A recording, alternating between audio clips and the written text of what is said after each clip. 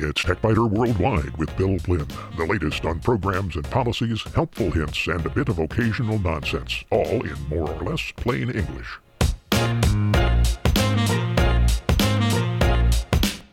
Podcast number 843 for the 4th of August, 2023. This week, sometimes saving money is a really bad idea. For example, doing without a backup system for files on your computer because you don't want to spend $100 to $200 a year. How much are your files worth to you? In short circuits, the utility curl has been around since 1996, but it was just added to the Windows operating system this year.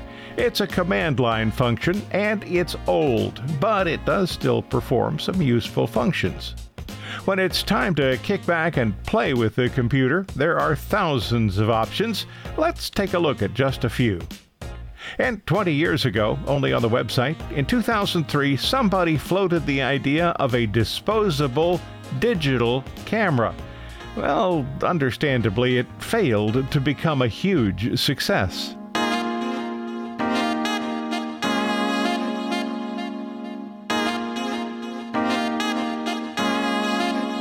How important are all the data files, financial records, photographs, and documents on your computer? Would you risk losing all of them just to save $120 a year? I'm kind of a big spender when it comes to backup. In addition to the $120 I pay for Crash Plan every year, I pay $30 to GoodSync and another $36 for extra Google Drive space. Even mechanical disk drives are unlikely to fail these days, and smart technology means you'll probably get an early warning before the drive fails of natural causes. But bad things can still happen without warning. A nearby lightning strike could fry your computer and all of its attached storage devices. A fire could destroy your home or office and the computers located there. A fraudster could sneak malware onto your computer, encrypt the data, and demand thousands of dollars to unencrypt it. You might even do something wrong and delete all the files. I actually did that several decades ago. When installing a second disk drive in a computer for extra space, I accidentally formatted the main drive, not the new drive. Fortunately, I had a backup even in those days, so if spending $10 to $15 a month would ensure the safety of your data, would you do it? Around here, backup is a multi-step process. Crash Plan runs continuously backing up files to a remote server as they are created or modified. A system of daily backups starting at 4 p.m. copies all of the files created or changed in the previous 24 hours to a local backup drive. More about that in a moment. Full backups of the data drives are performed every Wednesday, and the boot drive is imaged twice each week, Sunday and Wednesday. Some files are also backed up continuously to Google Drive. When data exists in a single location, it isn't really safeguarded. That means backups that are stored on-site can't be depended on as backups because a single event could destroy the computer, disk drives attached to the computer, and the backup drives stored in the same building. My local backup drives, for example. Those local backups are for convenience only. They would allow fast recovery from operator error. They would be useless following a catastrophe. The essential and most valuable part of my backup plan is Crash Plan because the files are stored hundreds of miles away from the computer and because Crash Plan maintains versioned backups. Users want to recover the most recent version of the file. In most cases, when a file has been deleted or damaged, you'll want the latest copy so you don't have to repeat your most recent actions. Most cases. Most of the time. Not always. Let's say you open a file Wednesday morning after changing it on Tuesday afternoon. You're probably planning to continue working on the file, but what if the file was a 20-page document when you saved it on Tuesday, and on Wednesday morning somehow it's only 15 pages? Well, it's easy for something like that to happen. Here's one way it could happen. Near the end of the day, you decide that 5 pages of text near the end of the document should actually be closer to the beginning. You select those 5 pages and cut them from near the end of the document and move the cursor to the location where the text should be, near the beginning of the document. But before you can paste the text in, your phone rings and you answer it. When the call is complete, it's time to quit for the day. You save the document and close it. Shutting the computer off will empty the buffer and vaporize the 5 pages of text that had been stored there. You realize the next day what you did, but the backup application has already saved the shorter file to the server. It's the same as what's on the computer. File versioning is the solution to that problem, so there's no need for panic. You'll see an illustration on the TechByter Worldwide website that shows a file I've been working on for a few days. When I open CrashPlan and select Restore, I'm offered the most current version, that's the one from today, 3 previous versions from today, 2 versions from yesterday, and 2 versions from the day before yesterday. Sometimes you can have too many choices, but this is an easy problem to solve. If you're not sure which is the right version to recover, it's possible to download several versions and compare them until you find the one you really want. Regardless of how the problem occurred, recovery is surprisingly easy.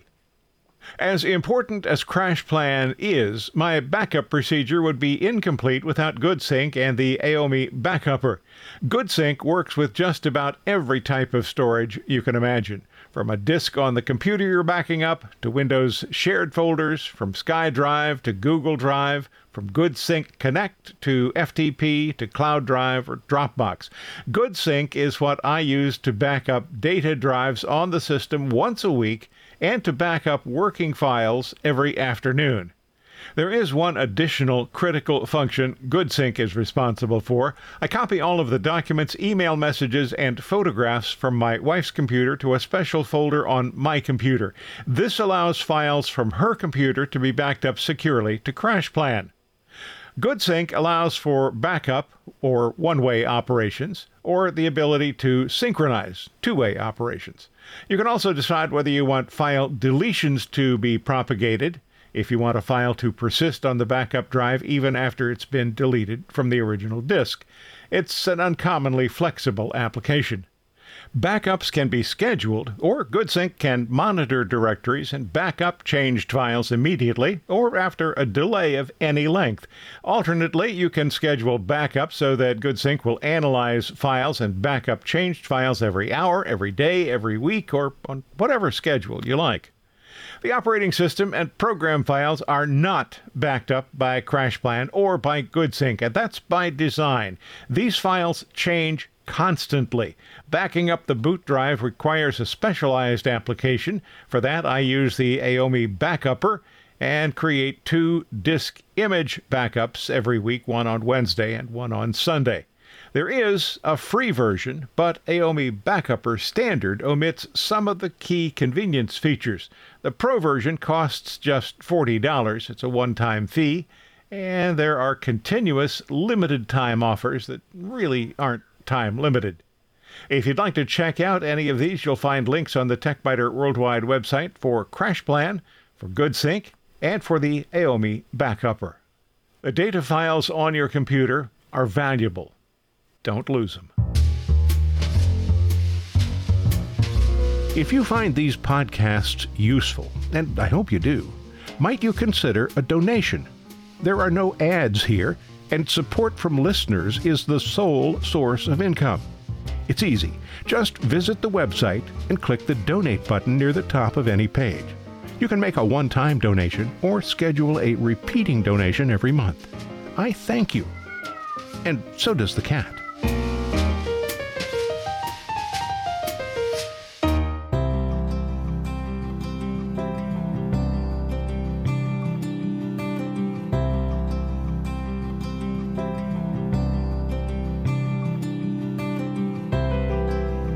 In short circuits, 1996.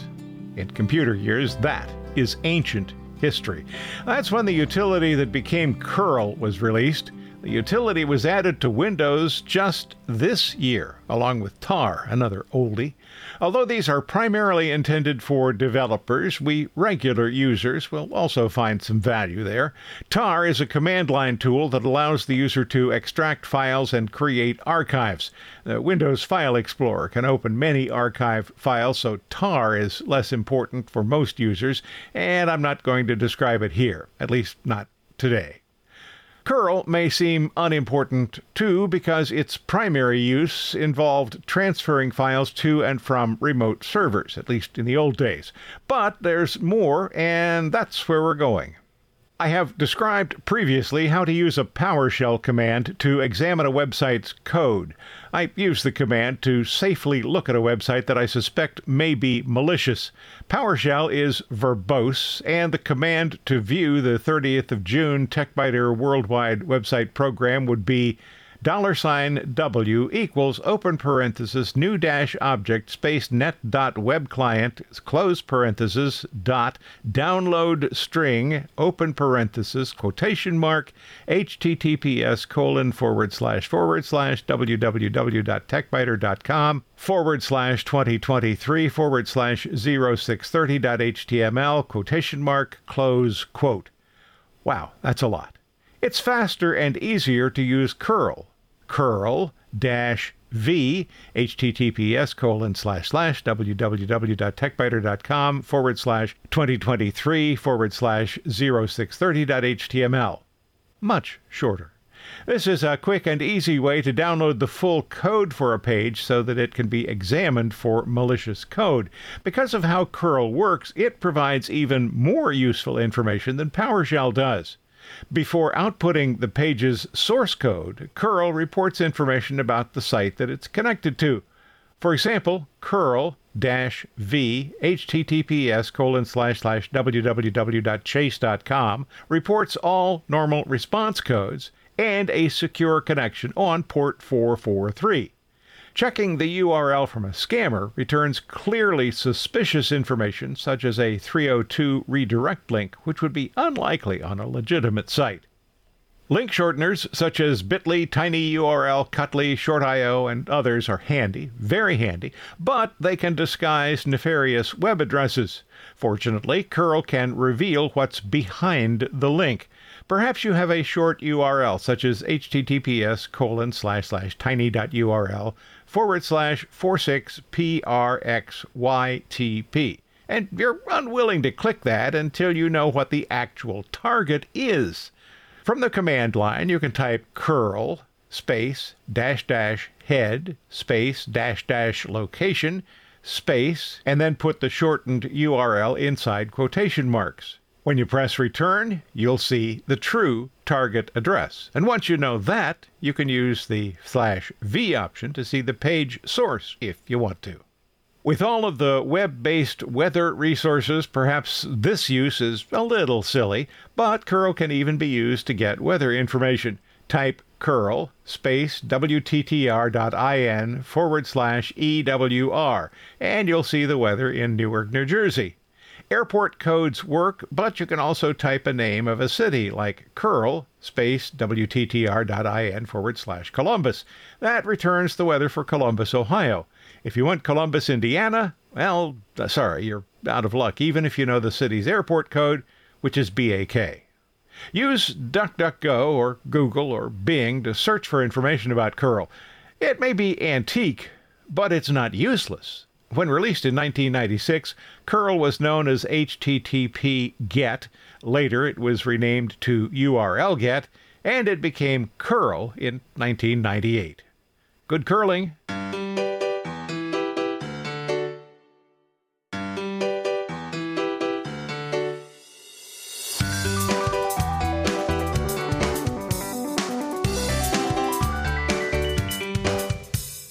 We need computers when we're working on complex tasks, such as managing a business, preparing a tax return, calculating the speed of light through water, or trying to find the best purchase price for a car. But sometimes it's nice to just sit back and relax with your old friend, the computer. Here are some sites that will help with that. Or, as I've titled this section, I will cite some silly sites that are sites for sore eyes. A few of these sites may actually have a redeeming social value or two. Most of them, though, are just silly time wasters, so don't use them at the office. Let's start with CatGPT, not ChatGPT, although chat in French translates to cat, and you probably don't want to know what ChatGPT means if those sounds are spoken in French. If you do want to know, then there's a link on the TechByter Worldwide website that will explain. When you visit CatGPT, you can ask questions and the cat will answer. Now keep in mind that cats know only one word, even if they may pronounce it several different ways. The word they know is meow. So maybe a good query would be, tell me everything you know about Schrodinger's cat. Or not. Well, anyway, you'll find links to all of these sites on the TechByter Worldwide website, but keep in mind some of them have been developed kind of on a whim, so they may disappear at any time. Others are preliminary versions of commercial sites that allow some amount of limited free use. Stable Diffusion Online will create an image if you tell it in plain English what you want. I tried large, fluffy orange cat with a toy mouse, and I got 4 recommendations. The site warns, due to the large number of users, the server may experience problems. If you encounter an error, please try again. Well, maybe you'd like to have a little guy on a bike ride a path. There are dozens or maybe hundreds at freeride.hd, and you can draw your own. If you're somebody who used to play a lot of video games in the old days, check out Guess the Game. You'll see samples of video game screens, and then you have 6 tries to guess which game the image is from. Those who haven't spent a lot of time playing old video games should probably stay away from that one.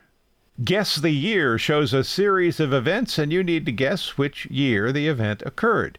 You start the game with 100 points, and you lose 1 point for the number of years that you miss any event by. For example, you might be given Seoul hosts the Summer Olympics. If you guess 1980, you lose 8 points because the actual date was 1988.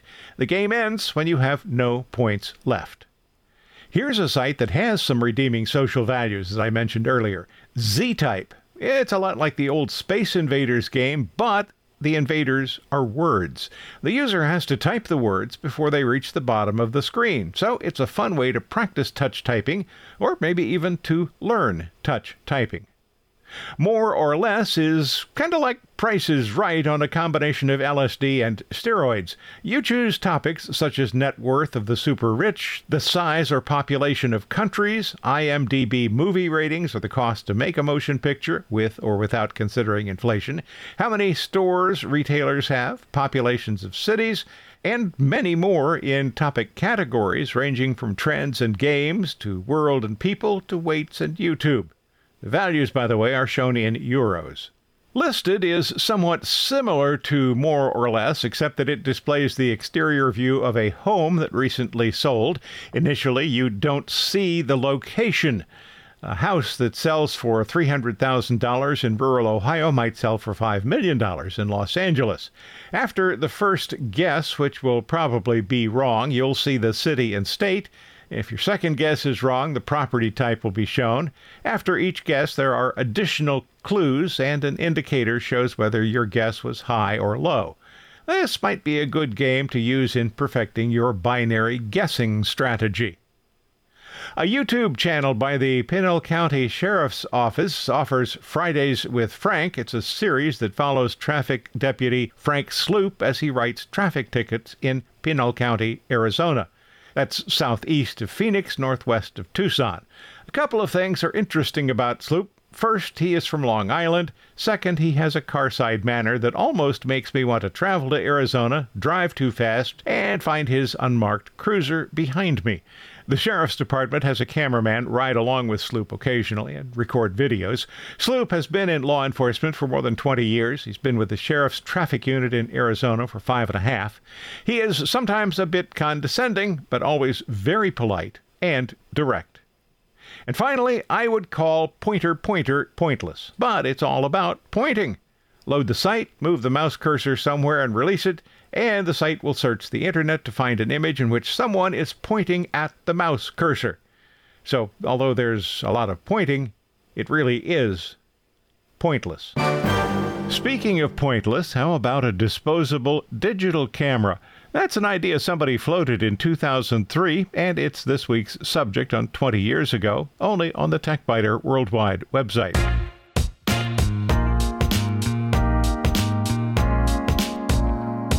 Thanks for listening to TechByter Worldwide. I'm Bill Blinn. There's more on the website, techbyter.com, and if you have a question or a comment, use the contact link you'll find there. Stop by again next week for another session.